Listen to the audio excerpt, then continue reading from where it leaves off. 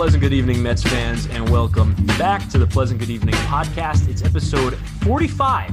Sam Lebowitz, Jack Hendon here with a very special guest starting season 2 of the Pleasant Good Evening podcast with our new logo and everything. I was about to say new Lugo. I'm not a Mets reliever. We've got Rich Staff with us tonight. The Richard Staff has joined us to start off season 2 with a bang.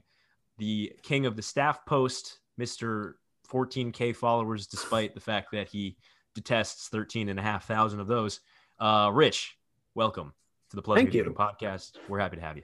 I'm happy to be here with 2 of those 500 people I do like.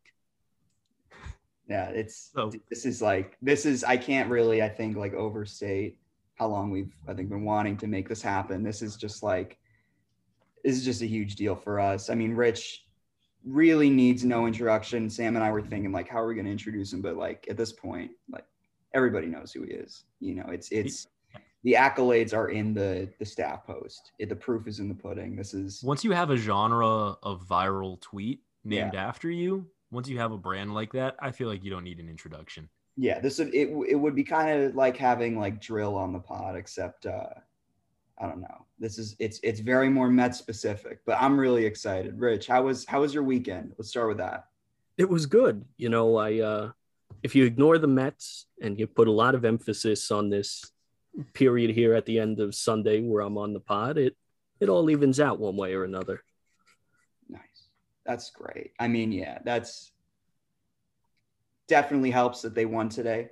That they pulled back. That was kind of a surprise, at least to me. I was like watching that first inning.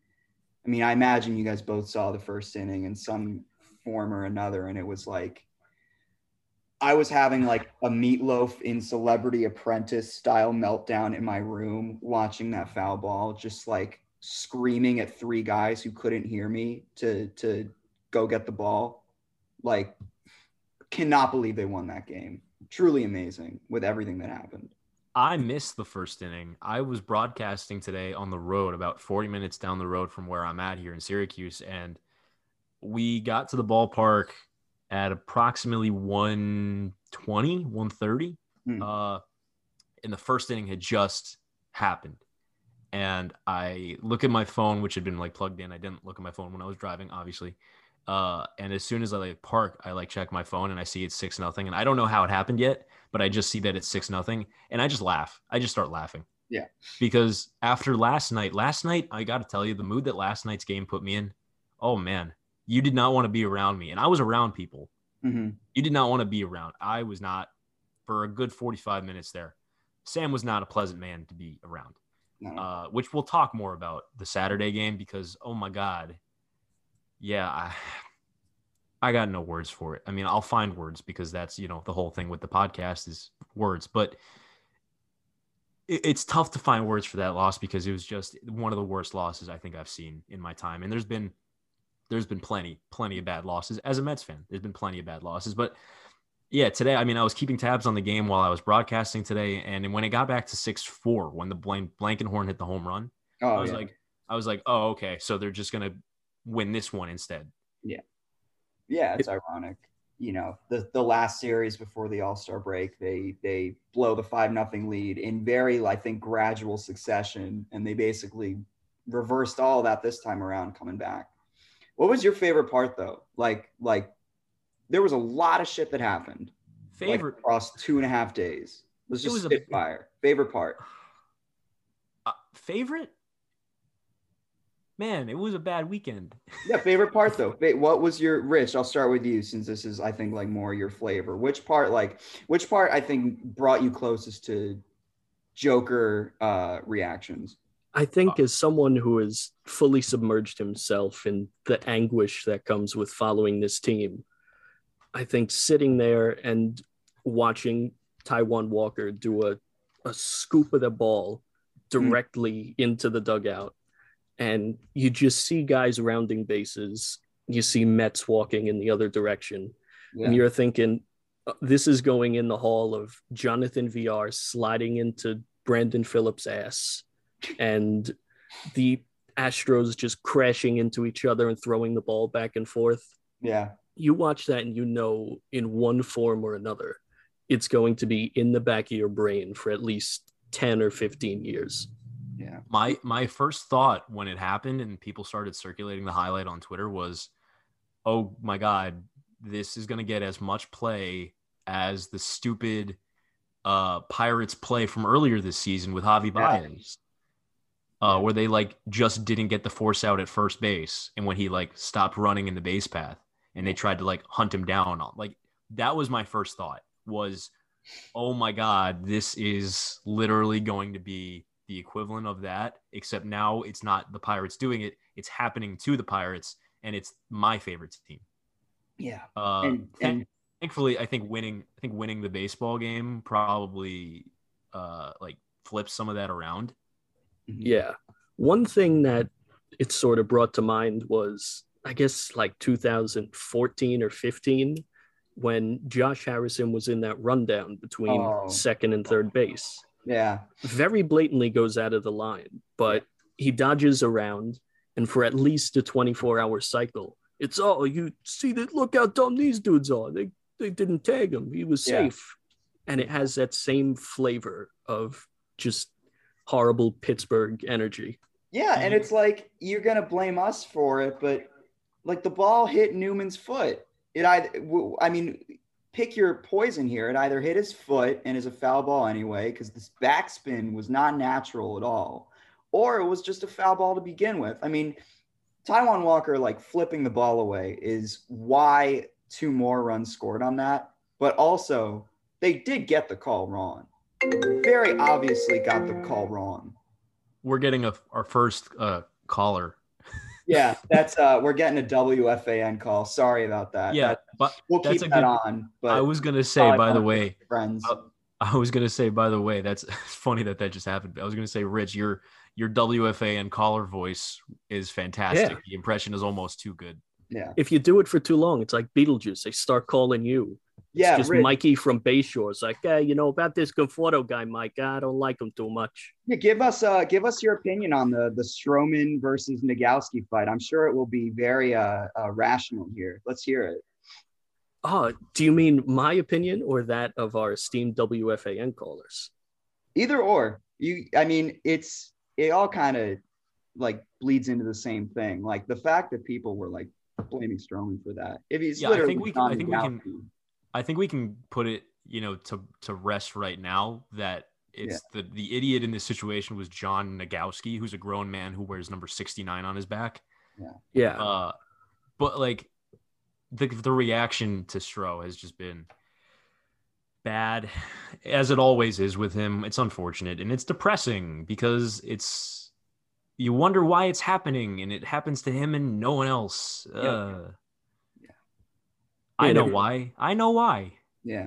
It really undermines that sort of, we'd say it about any one point when he's quote tweeting people that are like, hey, how about you go calm down and get yourself some fried chicken? It's like, well, you're not going to say that to like Garrett Cole for having a screaming thing on the mound. Yeah. It's like that tweet that's like, there's no way to prevent this as only country where this keeps happening, except we would say this to anyone, says guy who only says it to one player. Yeah.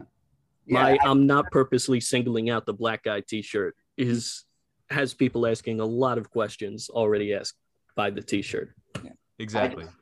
I'd like 1 month where people aren't using dog whistles about Marcus Stroman. Just 1 month, just literally 1 month where, and it shouldn't even take him performing well for this to not be a discussion. Like Stroman could have been finishing a no-hitter on that play and he still would have gotten shit for it, without a doubt, in my mind at least. Like a guy who walks up to the plate with Born in the USA as his walk-up song, just like blaring through the speakers, who has like 4 weeks of major league time under his belt, is chirping a pitcher for like basically celebrating getting to pitch another inning. Because that's what is that Nogowski's walk-up song? Yes. It's Born in the USA. And is it actually? Yes, I swear to God. Like every time you hear that on the speakers, Nogowski's coming up. It happened like 4 times today. Also, shout out to Drew Smith for striking him out. That was awesome. I will once again say, as I've said a few times on this podcast, my summer job prevents me from watching many of the Mets games because the funny thing about baseball, regardless of whether it's professional or college, a lot of the games start at the same time. Mm-hmm. So like today, I was broadcasting as the game was happening. So like I don't get to watch much of the game. So that's why I wasn't aware that Nogowski's walk-up song was freaking born in the U.S. That's beyond parody. Yeah. Absolutely. All right. We get it. You're a white American kid. All right. Cool. John. Red ass. Yeah. Whatever. Frustrating. Can't wait. The funny thing is, he's such a bizarre person, even right down to his name. He's like one of those side characters you'd find in like season 4 of some HBO drama. Yeah. Just John Nogowski with his weird 69 jersey and his Bruce Springsteen getting mad at Stroman. And then in the post game, they asked him, they're like, what's your deal? He's like, well, I don't mind guys celebrating, having fun at the ball yard, aren't we? Yeah. And it's just a very bizarre scene all around. Yeah. Yeah, pretty much. I mean, the fact that they come out of this thing with like a losing record in the season series against the Pirates is like pretty damning, but at least like I think we're off of the selling at the deadline discourse. I don't know where you were on like, obviously you're not on the sell at the deadline boat because you have to be a very unintelligent person to think like that. But like, I think the win today like calmed people down a little bit from like the Fleming scale of like, do we blame the manager for this? Do we blame the trading staff? Do we blame the front office? Like, how do we cope with this? That question is kind of like settled because they at least, I mean, Sam and I talk about this all the time because it seems to happen almost every time we record when the Mets take 2 out of 3 and they drop the Sunday game. It really pays to win the last game of those series. I couldn't tell you why. Maybe it's just an emotional thing. I don't know if you feel that way too, but it's like, it does pay tremendously. Oh, definitely. It's like every time they have a double header and however many in a row, they kept splitting them. And any time that you lose on the nightcap, it doesn't matter what you did in the first game. Yeah. You could have thrown a perfect game and Alonso could have had 4 home runs. But in the nightcap, Seth Lugo or Trevor May is going to give up 2 runs in the 8th inning, and people are going to put holes in their drywall for about a week. Yeah, exactly. The Brewers doubleheader, specifically, great example of that. Yeah, where they had the walk-off win in Game 1 where they came back against Hader, which no one had done this year, and then in Game 2 they get shut out with Robert Stock on the mound, and people were like, we suck. We need offense. We can't be having Robert Stock go out there every 5th day, which hasn't happened. Yeah. But yeah, people were freaking out after like one of the best wins of the season. It's exactly what you're talking about there. Yeah, definitely. Well, the good thing about this is we run it back tomorrow. We're going to Cincinnati and Jared Eichhoff's going to pitch. And then Tuesday, there's no one lined up. I don't know how they're going to do it. I mean, what would you guys do? Like if you were in that front office and like you had to make a move? God, I hope I don't Jay Eichhoff. Yeah, exactly. Exactly. He's like the Jose Lima of that team. Like, I just remember. Is that a threat? No. Oh no. God rest his soul, Jose Lima. He was a great guy, but it's like it's one of those things where the team like DFA'd him twice, but because so many pitchers kept getting hurt, they kept repurchasing his contract and bringing him back up, and he lay an egg and they DFA him simply because they didn't have any other pitchers. Like, this is just, that like Nick Castellanos, Jesse Winker, and Joey Votto are going to beat this guy's ass tomorrow. And I hope I'm wrong, because I do kind of in some ways wish Eichhoff did well, partly because I want the team to do well, but like, I don't know what to do. Like, yeah, lest we forget that his last start that got him DFA'd, he gave up like 3 nukes in the first inning or whatever it was to Schwarber and whoever else hit those homers. But yeah, I mean, the Reds are a pretty good offensive team. They had 2 all-star starters in their outfield, both of whom are having really excellent years. And I know they're only floating around 500, but I'm a little worried about this series because they are, first of all, better than the Pirates. And second of all, we don't have any starting pitching for this series. So against a good offensive team. Let's see. However, they have their own issues with the pitching side, especially their bullpen's been pretty bad this year. I mean, for me, this is a big series because one of my best friends is a Reds fan, Allie Kaler, who's been on the podcast before. We've had this series, circled on our calendars for a while. Yeah. And this is bragging rights for me that I get to hold over her head if the Mets beat the Reds, which I'm looking forward to being able to do. I just need the guys on the field to pick it up. Mm-hmm. Other than that, though, like when you look at it from an actual baseball perspective, this is a big series. Coming off of losing 2 of 3 to the Pirates, even though they won the last game, which is, great for morale. It's still, you lost 2 or 3 to the Pirates, including a game that you were up 6-0 in the 8th inning. You should be coming away with more. And then on top of the fact that you are down Francisco Lindor for a month at least, and you're down Jacob deGrom for God knows how long, because he's got like a huge precursor injury to potential elbow injury, the elbow injury that I don't want to even invoke name-wise. Yeah. It's just scary because our 2 best players are on the shelf for at least the foreseeable future. And DeGrom, we don't even know what's going on with him really long term. So it's really scary. Like what your original question was, what do you do for Tuesday? What do you do for Tuesday is you go out and you make a trade and you find some starting pitcher that you can get for cheap, whether it's off the waiver wire or even if it's Jose Barrios. I don't know. Yeah. Go get someone who can start on Tuesday against a good offensive team and put up innings, because this is a bad spot to be in right now. Put Stapp on the hot seat here. First difficult question we're going to ask you. Although I guess how was your weekend was probably a difficult question because the weekend, Mets-wise wasn't great. What do you do? Like, who do you trade for if you're GM?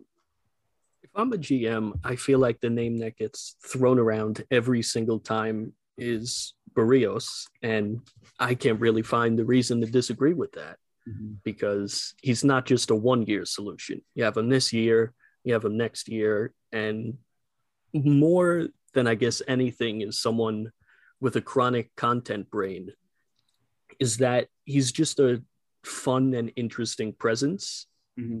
Like there are plenty of guys that you could trade for that are just sort of exist. They'll throw 5 innings, 6 innings, but there's this sort of the entertainment half that sort of gets my synapses firing on all cylinders, and he really fits that sort of bill. Can you repeat who it was? Your audio cut out when I was listening to you. Jose Barrios. Oh, it was Barrios. Okay. Yeah. That's what I thought. Who's apparently a really good teammate and a really good dude, and his breaking ball is just so sexy. Yeah. And he's worked with Jeremy Hefner, which is like, I think, a huge plus, because not only is Hefner great with pitchers, but he's really good with pitchers that he's worked with. So I'm that would be huge. I think that the question you have to deal with is that the Twins aren't trying to sell right now, like those sorts of more controllable players, at least. Like, they're not going to sell Buxton. They're not trading Donaldson. They're not trading Maeda. But you have – I mean, they should. Yeah, they probably should. And you don't have – and they probably also know that the Mets are basically, like, starved for an arm right now. Like, we are going to get gouged in that deal. Like, we're giving up a lot of players, a lot of prospects for sure. I mean, I'd probably still do it.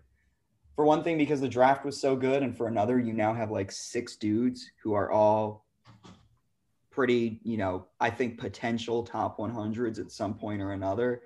I mean, you probably do it, right? I mean, Rich, where do you draw the line in terms of prospects?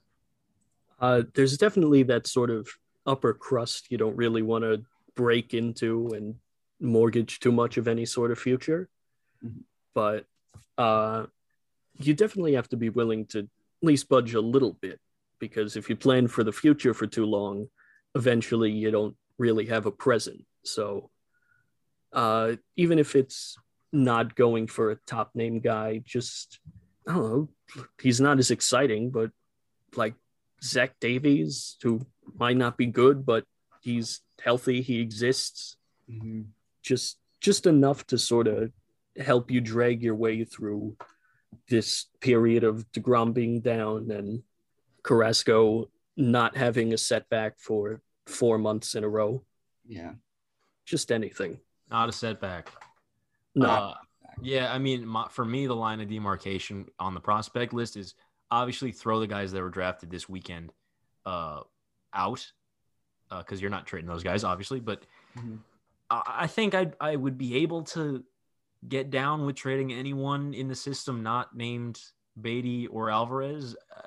I think I would trade Mauricio for the right guy, and I think Berrios would be that guy for me. I have a real problem trading Pete Crow Armstrong, but again, in the right deal, I could be okay with it, even though, my God, he seems like such a fun dude, and I just want to watch him play baseball and root for him so much. But in the right deal, I think I would be okay with it. Ginn, I'm not too attached to Ginn now, especially now that we have some more depth in the pitching staff. This was a good draft for pitching for the Mets. So, yeah, I mean, that's my opinion, is the only untouchables in this system should be Beatty because he seems like he's really turned a corner, and now he's like a top 50 guy. Yeah. And Alvarez, who might be a top 5 prospect in all of baseball by the end of the season. Yeah, for sure. I think that's where I'm drawing the line too. Other things. The Derby happened. Oh, yeah. This is like, okay, so I forget because of just how like brutal this week was with everything we've listed, almost all of it happening against like the shitty Pirates. But Pete Alonso won the home run derby, and basically like in that process of winning it, I think it was like watching him was almost like his soul left his body as he was just like bobbing his head up and down. He was just like another spirit there. Like he's made for that stage. He's going to be in the Derby every year. And I honestly think he could win like 3 or 4 in a row. I don't really see what's stopping him. Another thing I didn't get to watch live. Woohoo, go working in baseball. Yeah, you had a really bad week because you didn't get the good thing. Yeah, the one thing that I really got to watch this week was the All-Star game, which wasn't even that great of a game. But the home run derby is one of my favorite things. And I love watching it live. And this was a really great derby. And I'm upset. Like, we had rain in the forecast up here for that day, and I was out because I wanted to be able to watch the derby live, and I wasn't able to, but I stayed away from spoilers the entire game that, what I was broadcasting, and got home not knowing a single thing, didn't know a single thing, went in search of a replay of the derby, couldn't find one anywhere, legal or illegal, and in searching for one, got spoiled. And what I wound up doing was someone had posted like full rounds on YouTube, and I just went round by round and watched, which, having been spoiled, wasn't as good, but I was still watching Pete like in awe of him because that dude was on a mission. Yeah. There was, nothing was going to stop him from taking that crown. And now it's 2 derbies in a row that he's won that I think both times. Obviously, I wasn't online during this one to be able to see what the reaction was, but from what I've garnered and gathered, this is 2 derbies in a row that like nobody actually wanted him to win. They wanted the guy he beat to win, which is just it's so funny, and it fits so well with who Pete is at. Like, he's just a goofball who has like no social awareness, and like he thinks that he's like the protagonist in these derbies. Yeah, but it was in 2019, it was the 21-year-old kid of a superstar who was breaking out and hit like a record amount of homers that everyone wanted to see win. And then this year, it was the guy who literally beat cancer. Yeah. And yet Pete is just there bopping his head, vibing, and spraying baseballs over to Utah. Yeah. Yeah, like Jack was saying, this is essentially what he was born, built, and crafted for. If you give this guy a bat and something to hurl balls at him, he will listen to music, bop around, and just shoot line drives into left field every single day for months at a time. You don't even have to pay him. You don't have to give him the big check or to have TV cameras. If you give him music and a bat, this is his element. It's everything he's ever wanted. Absolutely. And then he knows he's won, and so he just like takes his time out anyways and like hypes up the crowd, even though the crowd is like, no, man, we wanted the cancer guy to win. Yeah. And Noah, like the kid is like torn his ACL and is getting like helped off the field. Like Pete just like is bobbing up and down. Like I respect it. I honestly respect it. I also thought his like post post competition like presser was also very like, it was almost like Ricky Henderson-esque, the way that he like talked about himself, like just completely in his own zone, speaking to his own ability, like, and it, I know, like, we know Pete as a player, and we've watched him more than I think any other like fan base in baseball. Like, he's not an arrogant dude. He's not pompous. But he's a goofball. He's just a goof. It surely pissed people off that he was just so like, yeah, I'm the standard, I'm the bar, this is what I do. Like, he was having like such a good time, and everyone else just had to watch it. And then for that matter, the press conference, like you mentioned, when he sat down into the press conference and they introduced him as home run derby champion Pete Alonso, and immediately goes, two-time home run derby champion Pete Alonso. Like, there was nothing more representative of Pete than that video that was going around of the bar he went to after winning the Derby. He has this however many thousands of dollars like spinning home run derby champion necklace. Yeah. And they're telling him like, no, sorry, you got to go. And he has every right in the world to be like, hi, you know how there are 1 million people in your city this week? I'm the guy who just won the home run derby. Yeah. But he's sort of standing there, like looking back and forth, taking a sip of his beer. And he's like, well, all right. Playing. Yeah, exactly. Like, I guess I got to go. You're kicking me out. I'm 2-time home run champion Pete Alonso. I'm Keith Hernandez, that kind of vibe. Yeah, exactly. But yeah, so this has been the first part. We're going to briefly, I think, transition into a little ad thing, get the free market ad sales coming. And then when we come back, we're going to turn the mic on for Staff. We're going to put the spotlight on him. I have a lot more questions because this is the Staff episode. So give us a second. We'll be right back. Very excited to get to know this guy more and for you to get to know him more. Yes, when we come back. But for a moment, my voice is going to sound different as I read an ad that I first recorded 6 months ago. Yes. Okay. And we're back. And we're back. We're back. Post being slaves to capitalism. Please give us money, sponsors. Sam Lebowitz, Jack Hendon, Pleasant Good Evening Podcast. A little reset here in the middle, which we haven't really done much, but we're trying to do mid-roll ads instead of pre-roll ads because we feel like that probably works like better for all the listeners, for you guys, because it's kind of jarring to hear at the beginning. Whatever, regardless, we're back with Richard Staff from Mets Twitter. And Rich, you're an enigma to so many people between the "are you really married / divorced" thing, which when you posted your vaccine card, first of all, you like broke Mets Twitter in half. Yeah, because the joke with you and Thor, which we're going to talk about that stuff too. The joke that kind of made you popular with Noah Syndergaard, like quote tweeting you all the time about how your wife left you. Like so many people I think thought that was legit. And then they saw that you're just like a 23-year-old kid. Yeah. It really, looking at my replies right after I put that out, it was just a mountain and a flood of people who noticed. They're like, whoa, your name's actually Richard Staff. And there was a sort of 3-minute gap. Then someone would reply and they're like, wait a minute, you were born after Mike Piazza was traded here. Yeah. And there were just so many worlds I saw collapse in front of me that I really didn't expect. There must have been some kind of odd feeling of like, haha, you sickos. You know that meme that's like, like watching all the chaos unfold in front of you and being like, first of all, my life is so weird on this website enough so that people think I'm a parody and they're losing their minds when they find out I'm not. And second of all, dance puppets, like I've got all this power over you. I can destroy your brains with a simple photo of my vaccine card. Yeah. I'm not saying I'm some sort of egomaniacal sicko, but there was some sort of gratification in people probably almost twice my age, knowing that like, I'm your entertainment. And also I can't rent a car. How's that?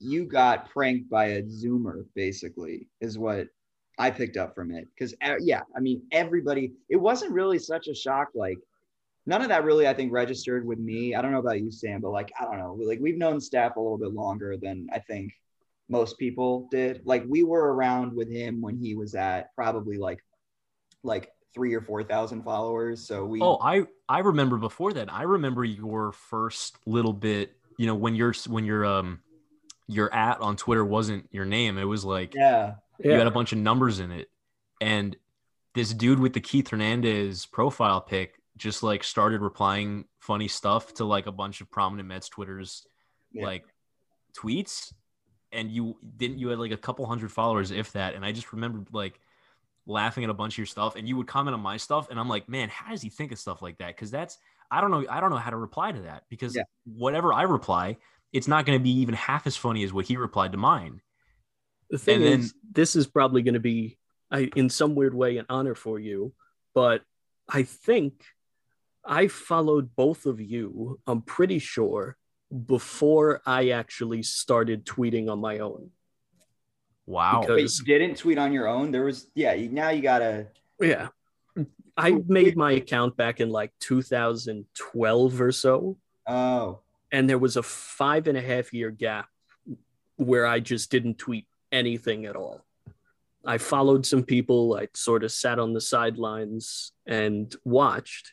Mm-hmm. And I'm about 99% sure that both of you I already had followed before I put a single tweet out. Jeez.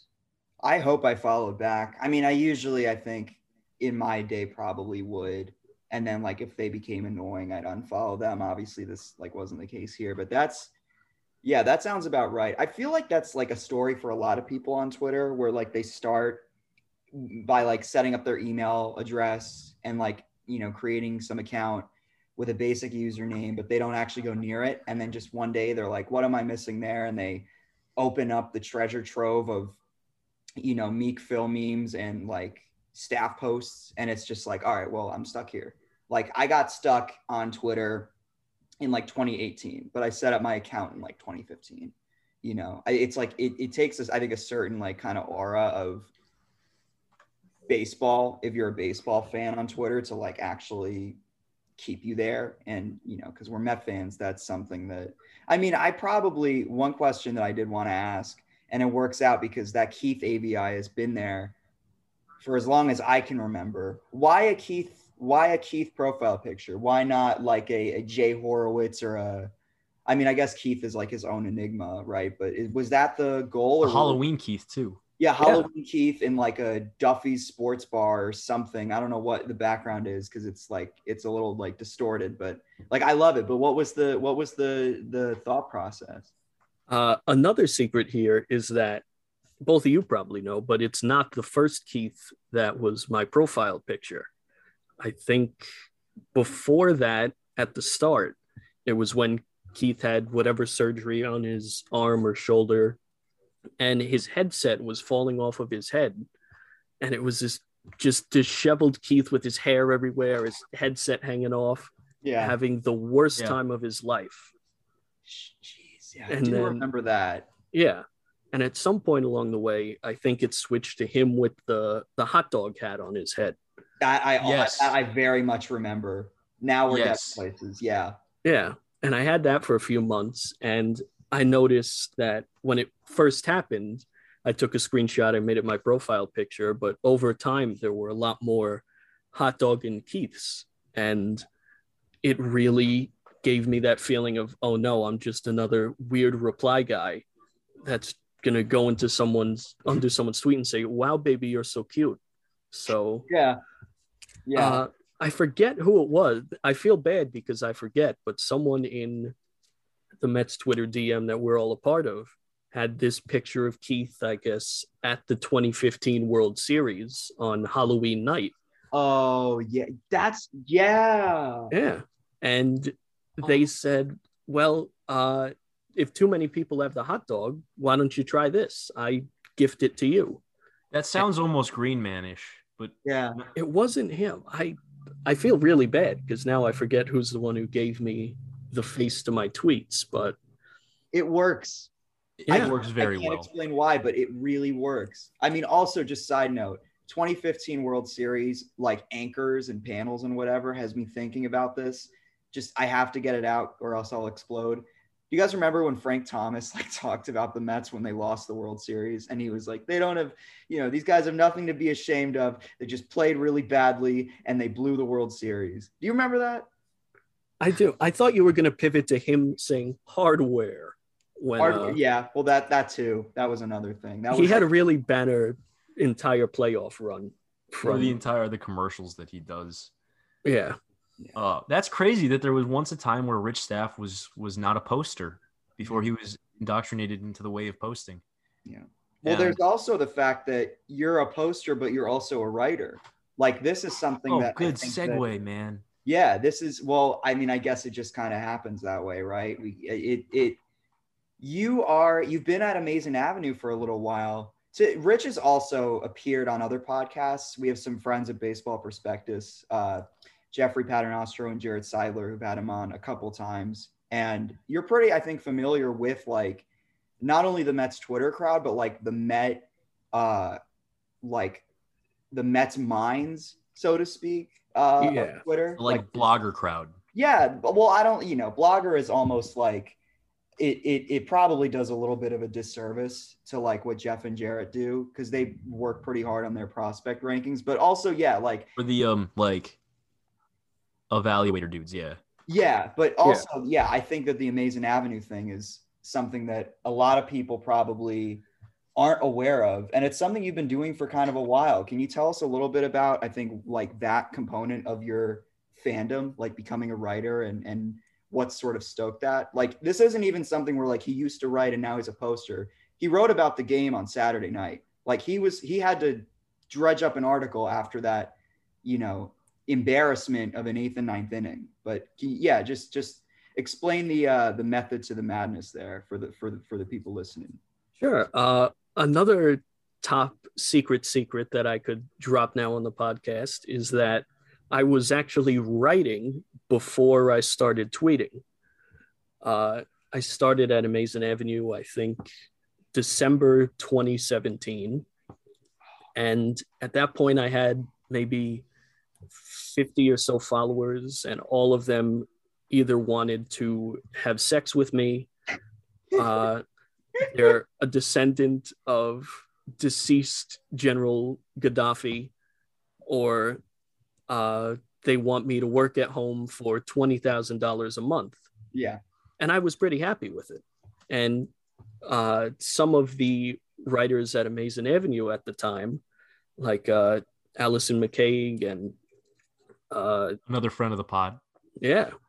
And she was there, and Thomas Henderson, and I think even though he wasn't writing there anymore, Jeff Paternostro was there, and Kate Feldman, who's now at the Daily News, and Linda Servich. They all sort of followed me as just a welcome to the website. We'll follow you, you follow us. And that was really the first sort of introduction to, I guess, Mets Twitter that I had, because they were essentially the first people who would read anything I wrote or tweeted. So that's really the ground level. Without Amazing Avenue, you do not have any of whatever the hell I am at this point. And then all it takes is just one little heart on one tweet, and you're like, huh, that felt kind of good. Yeah. I think I'll do that more. For us, it's when we get retweets from Green Man. Like on our podcast tweets, it's like, all right, like this was a good tweet because Green Man liked it, Yeah, no, that's pretty much how I've been. Like I started posting. I was like a 15-year-old with. I think I've had a Twitter account since I was 14 in 2014, but I think I started really tweeting about the Mets specifically during the playoff run in 2015. And again, I only had 100, 200 followers at that point, but I was like a Green Man reply guy. I was like, I really like Green Man's tweets, like Steve's tweets. I really like them. I'm going to start like just responding to a bunch of them when I think of something witty to say about him. And he'd reply every once in a while. And then eventually he followed me back in like 2016.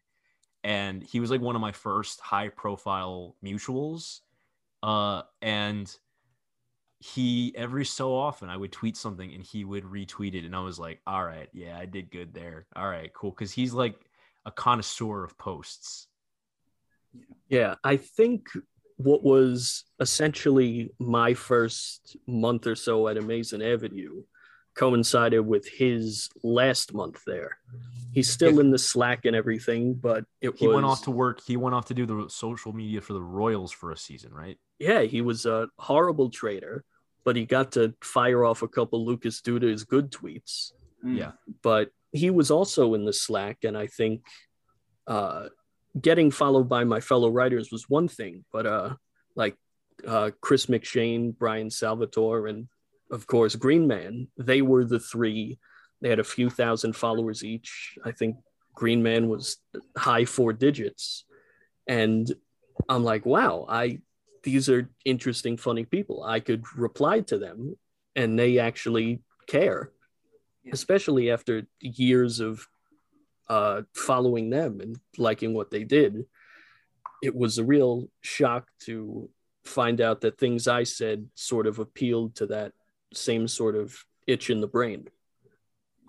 It is a very specific itch. Yeah, you found your niche. When was the first, like, I don't know if you remember, but you have a very specific brand of tweet, like format of tweet. It's generally you relating something about the Mets to a historical event or a political event, something that relates to something that I don't know if a lot of people know, but you have a background in history from college, a history degree. Yeah. Like, when did you like first kind of tap into that like niche of combining these two interests of yours and then realizing that there's an audience for it, specifically this kind of left-brained Mets fan that so many of the people that you and I and Jack interact with on a day-to-day basis on that hell site like fit into? I think it wasn't staff post related now looking back at it, but one of the first things that caused a little bump in my followers was when Gerrit Cole signed with the Yankees and he held up that sign that he brought to the game in 2001 or whatever. Right. And I just scribbled over it in the Apple photo editor. I went over it in white and I just wrote Jacob deGrom's better. Which he is. Yeah. True now, true then, and true every day in between. But that was really the first time something I tweeted out got more than like 50 likes or whatever. But for about 2 months after that, I was just a generic Mets tweeter. And then once COVID started popping up around the world, if not necessarily here, and the Democratic primaries really turned up, yeah, that was just some perfect concoction into creating what I am now. And I guess it was early March 2020, right around the time Mike Bloomberg suspended his campaign.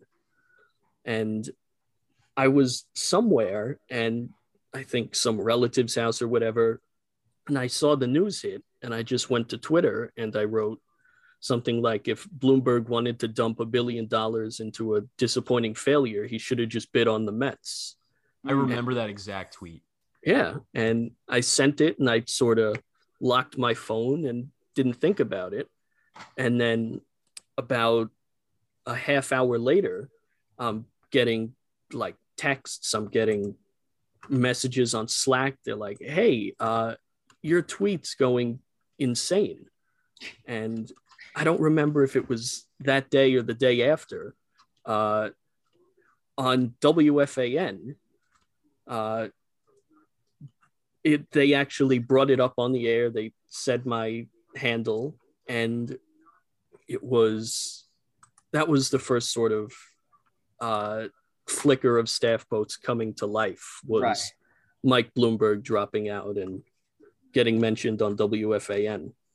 That's like a, that meme with the guy who's like, I've definitely done this one before, but like the guy who's like pushing a very small block into another like a little bit bigger block, and then we get to this point where like Staff has 14,000 followers and averages like, you know, a couple thousand likes per post. It's like, it's that thing where it starts with Mike Bloomberg deciding to run for president and buy out the entire state of Florida's like ad sales or whatever. Like, yeah. It's like Mike Bloomberg runs for mayor of New York City in the mid 2000s or whenever it was. Small domino, big domino at the other end. Rich Staff joins baseball's most pleasant podcast. Yeah, everything I've done has led up to this point in this podcast right now. Like, my Wi-Fi, man. I'm like missing some stuff. Say that again. Everything that I've ever done, every post, every like and retweet, it has all led to me being here right now. Yes, no, that's what I implied by the domino thing. Yeah, no, I know. Well, I know. He said it. We didn't. I dig that. I will. Yeah, I'll definitely co-sign that because that was awesome.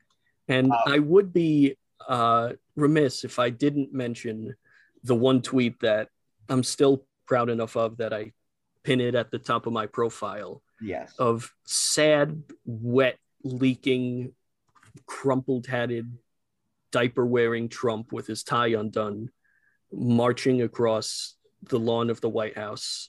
Yep. That just says people heading for the 7 train after a 12-1 loss at Citi Field. Yep. Yeah. That was after his was that the Tulsa rally? It was the Tulsa rally that everyone like made reservations for so that other people couldn't make them. So at the actual rally, there were only like 400 to 500 people there, and it was just like this colossal disappointment. Yeah, there were tens of thousands of TikTok K-pop teens that are like, we're going to reserve every ticket and make them think 100,000 of us are showing up. And that is on digital activism. That's what that is. Go Zoomers. Exactly. Zoomers rule. That's basically the rule here. So we're nearing the hour mark, so we want to get to remembering guys soon, but like we got to talk about Syndergaard and some of your other interactions with MLB players. Like you're like kind of actually friends with like Sean Doolittle, right? This is true. He despite being one of the most gifted ball throwers in this entire nation, he too enjoys a good tweet or two, and apparently I'm one of them. So I guess I lucked out. He is a poster, and we get to see Sean Doolittle this week with the Reds. So I'm sure that'll be fun. Like if you get to interact with him and if he like blows a game, you get to rub it in his face or whatever, because he always seems to blow a game against the Mets. Yeah, I told him that I'm going to sit above the Reds bullpen on the Shea Bridge or whatever, and I'm going to scream out the name of every single person killed by communism directly at him until he has security detain me. So I have some solid plans. And then obviously there's Todd Frazier, who once told you that you do fantastic work.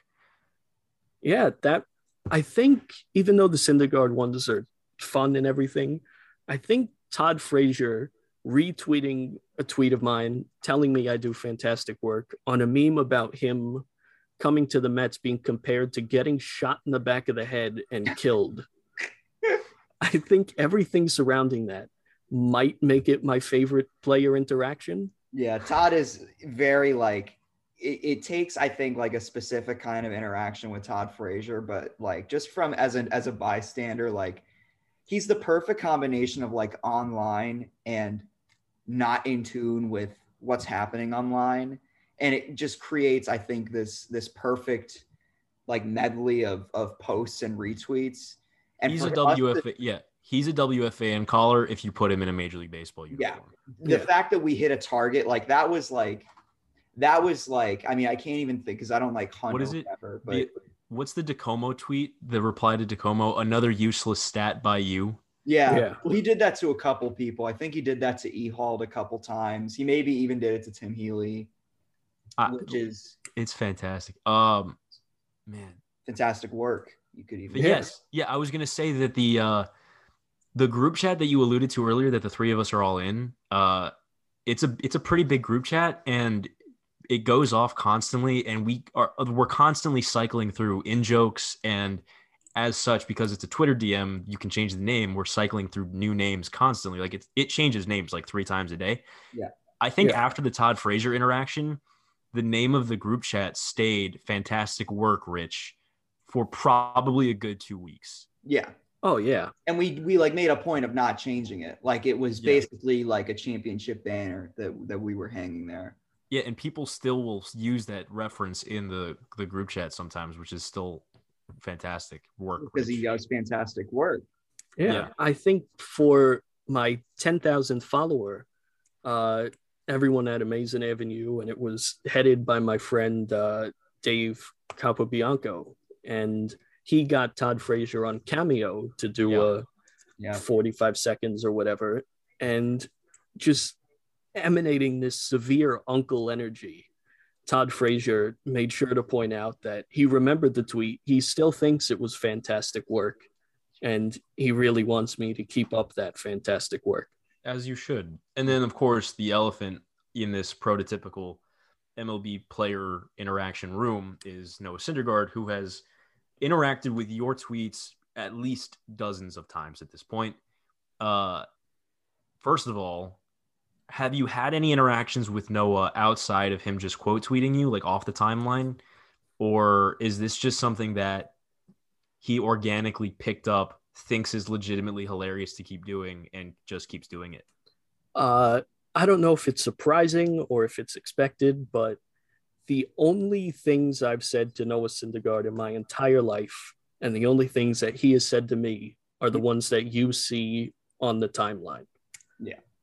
That your wife's not coming back, et cetera, et cetera. Yeah. He's never reached out to me. I've never reached out to him, but one way or another, we have this Twitter cinematic universe where my wife left me, and then it became she left me for him, and then he's tying her up, and now he has my kids, and I don't know where it's going from here, but well, anything to get him to like stop posting about like red meat and Game of Thrones is for the better. Club, like even if it takes this joke down and like makes it less funny or whatever, like it keeps him from like, I think, just shit posting other things. I'm like, I like Noah a lot, but it sometimes is like a bit much.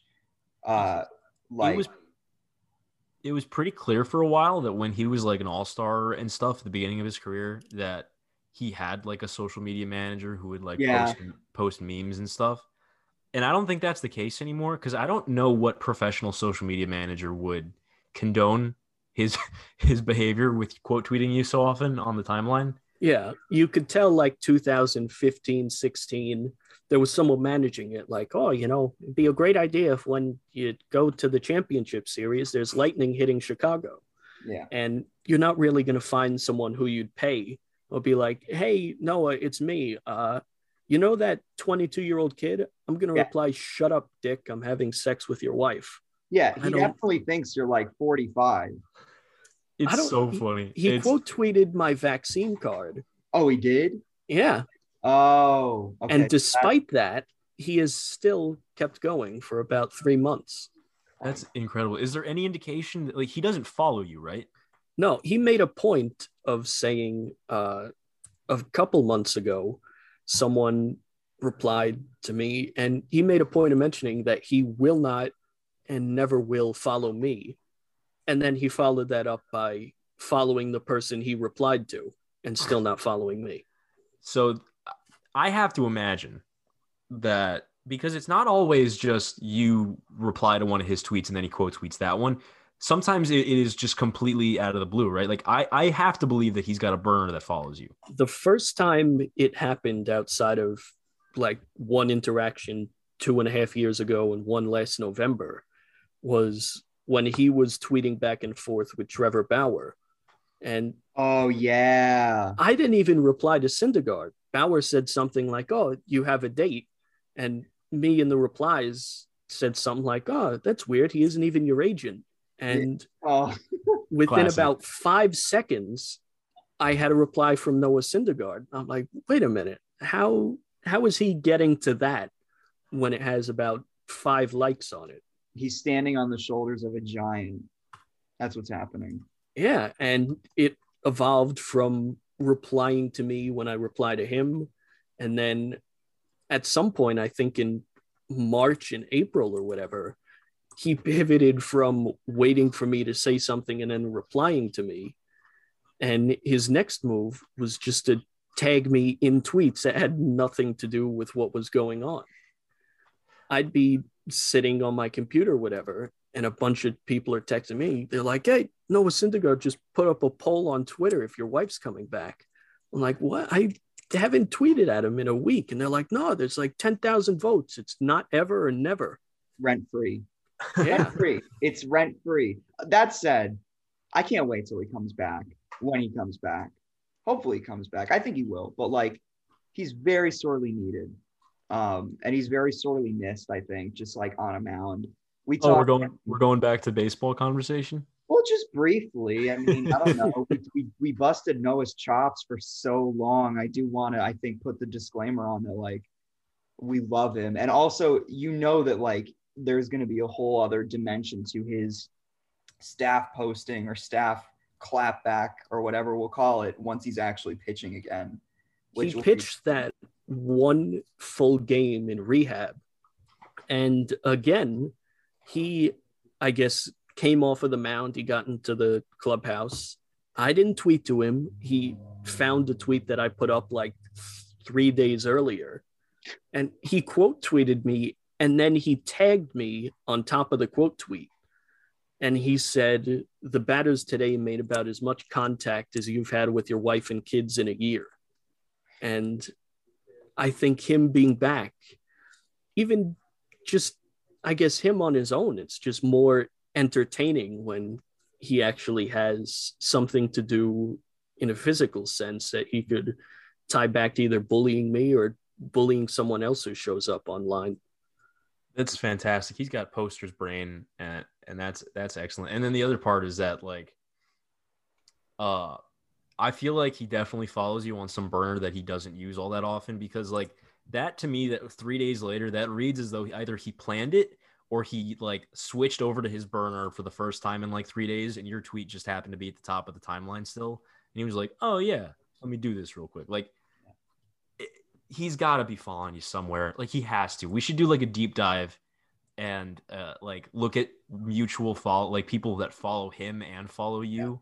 People that follow him and follow you and have like relentlessly tweeted about how bad a catcher Wilson Ramos was. And it will probably be Noah. I think that's probably the best way we like weed it out, because that's the only other person who I think like he's really like, I think he would really resort to a burner for, he hated throwing a Ramos. Yeah, I don't really blame him.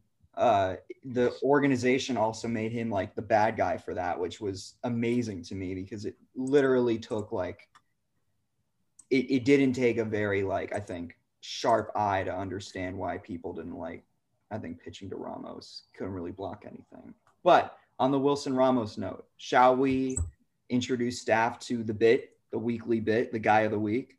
Yeah, let's remember some guys. All right.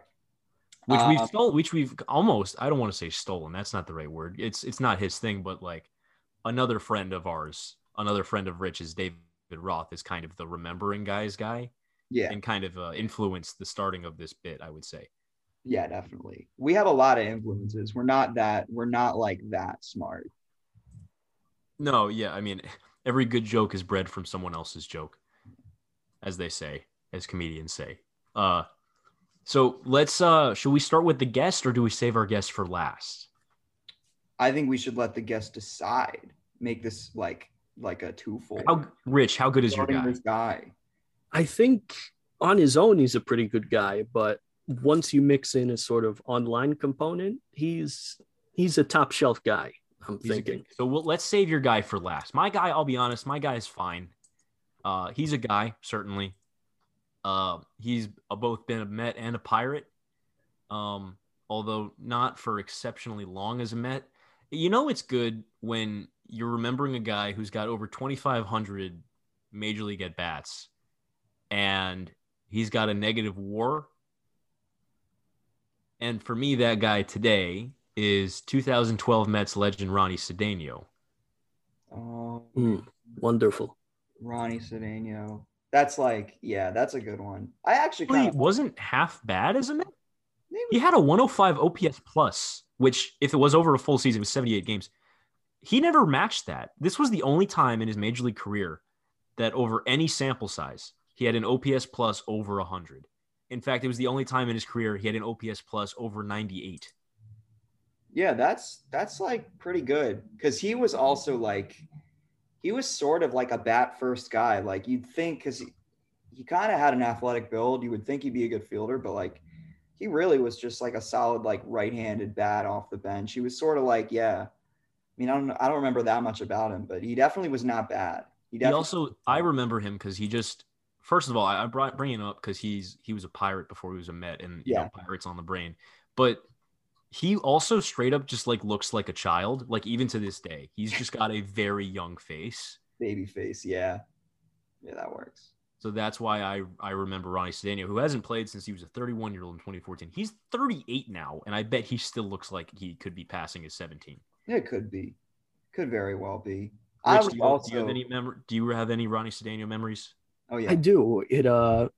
It's sort of a dumb kid memory, but I'm pretty sure he came up with the Cubs in about 2005 or so. Yep. Yeah. And 05. Yeah. I was a big dork who played a lot of MVP 05. And at the time, because I guess coming up, he was pretty good contact hitter and he was moderately fast. So I remember, I think one of the roster updates near the end of the year put him in the game. Mm-hmm. And I, as a 7-year-old or 8-year-old kid playing MVP 05, I'm like, hey, this guy isn't horrible. And 7 years later, he comes to the Mets, and I'm thinking, wow, that's fun. And he wasn't fast anymore. I'm pretty sure he wasn't good at defense anymore, but there was that little flicker of childlike wonder that still resided inside of me. Yeah, that's definitely a good one. 2012 in general, I think, was a year that sparked little things where if you were young enough, you probably appreciated it more. Mike Baxter is another player of that ilk who wasn't particularly good, but you did kind of have some, I think, recollection of in some way. He was the Queens guy who saved the no-hitter. That would just be one example. But yeah, 2012 was a great year. I guess I'll go next, remembering my guy. A little earlier than this, but one of, I think, my first experiences as a Met fan was reading and learning about trades, was learning about Chris Benson, who was a former Pirate. And then the Mets got him for Ty Wigginton, I think. And then they had him for 2 years. He was a first overall draft pick in 97 or 98. He was supposed to be very good, and because he was a Pirate, that didn't really happen for him. And then when he came to the Mets, his wife kind of became more of a story than him, because she had all the gossip about all the players and she wasn't afraid to share it. I would kill to, I think, live in an era, put them in an era where Twitter was a thing and we could learn more. Because nowadays you have players, families, fathers, uncles, wives, mothers, brothers, essentially outing other players in their own way. Robbie Ross's wife is basically endorsing eating shampoo or something on the timeline, just stuff like that. Anna Benson. Jack Wheeler posting about his brother and defending people who posted, badly about him. Yeah, that same exact thing. Or Gary Sheffield Jr. too. It's a whole thing. But Chris Benson's wife was to be this active in 2005 and then 2006 before they traded him. She got under a lot of people's skin, pissed off a lot of PR people with the Mets. But man, I think I'd go through it again as a fan. We got John Maine for it. Yeah, I was waiting for you to mention Anna Benson. Because when you're remembering Chris Benson, you're not remembering Chris Benson. You're remembering Anna and Benson. Anna. It was a combination. But that's my guy, Chris Benson. You have to remember her crowning achievement, where She went on like Sirius satellite radio with Howard Stern, and she made sure to point out that if Chris were to ever cheat on her, she would go to every coach, every player, every bat boy from the major leagues to short season A-ball and have sex with every single one of them. I can imagine Howard Stern on the radio being like, that's wild. That's wild. That's wild. I don't even care if they cancel baseball. So you're going to have sex with everybody in the organization.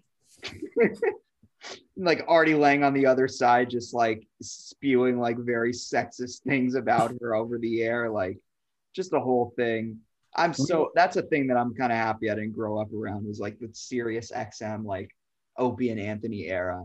Like that was just wild. Really wild. But it's time for Rich to remember his guy. Yeah, we were promised an impression, at least one impression, and Rich came through on the impression. He got one like 5 out of 10 scrambled Howard Stern. So yeah, I hope you're happy. All right, Rich, bring us your guy. Lay it on us. All right, my guy. He one fun fact: he played for every single one of the former New York teams. He's on Twitter, and he loves tweeting about his wife's gazpacho recipe. And I think yesterday or the day before, he tweeted that people should get their vaccine. And then when people got mad at him, he just replied, "Get coughed on, you deserve to die," about 20 times. He logged on today, and 11 hours ago, he tweeted in all lowercase letters, "Twitter is horrible and I hate it." The guy I'm remembering is Ricky Leday. Oh my God. Wait, hang on. I forgot he has a Twitter. Yeah. I stumbled across his Twitter the other day. I hadn't seen any of what you're mentioning, but oh my God. Yeah. I was like, wait, is this the real Ricky Leday? And it was. Yeah. It looks like most of his replies where people are like, "Listen, brother, I'm not getting the Fauci ouchie." Yeah. He would reply like, "I'm coming over there to cough on you and will attend your funeral." It looks like most of those are gone, but there is still one where someone quote tweeted his thing saying, "Please get vaccinated." Person said no, and he replied, all lowercase again, "Are you scared of medicine like a baby?" Yeah, that's great. That's honestly like, geez. And he put together a half decent major league career. He was like a Yankee like up and comer. He was the kind of player that like Yankee fans would go on WFAN and propose like the Mets trade Al Leiter for. The old Estevan Florial or Clint Frazier. Well, the old Billy McKinney, the old Brandon Drury, the old Garrett Cooper. It's like all the same. They always have outfield prospects. But he was... Hey, Mike, first time, long time. How about George Arati and Ricky Leday, and we get Piazza? Yeah, we get Piazza and Robin Ventura. We got nothing better to do. You waited 3 hours for this? Come on. What are you doing? 3 hours to make that call. Here's the Mink Man.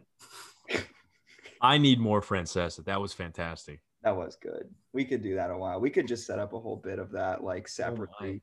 You always leave them wanting more. That's how you get booked for a second appearance. You certainly earned a second appearance, Rich. This is a hell of an episode. Something, like I said before, we've been waiting a long time to pull off, and it's a crowning achievement. No better way to start season 2 than with Richard Staff.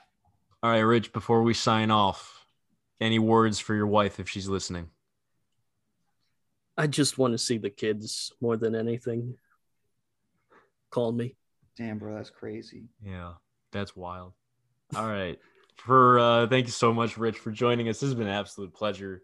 For Jack Hendon, my name has been Sam Lebowitz. We'll see you next week, Mets fans, with episode 2 of season 2, episode 46 overall. In the meantime, let's go Mets this week in Cincinnati. And Mets fans, have a pleasant good evening.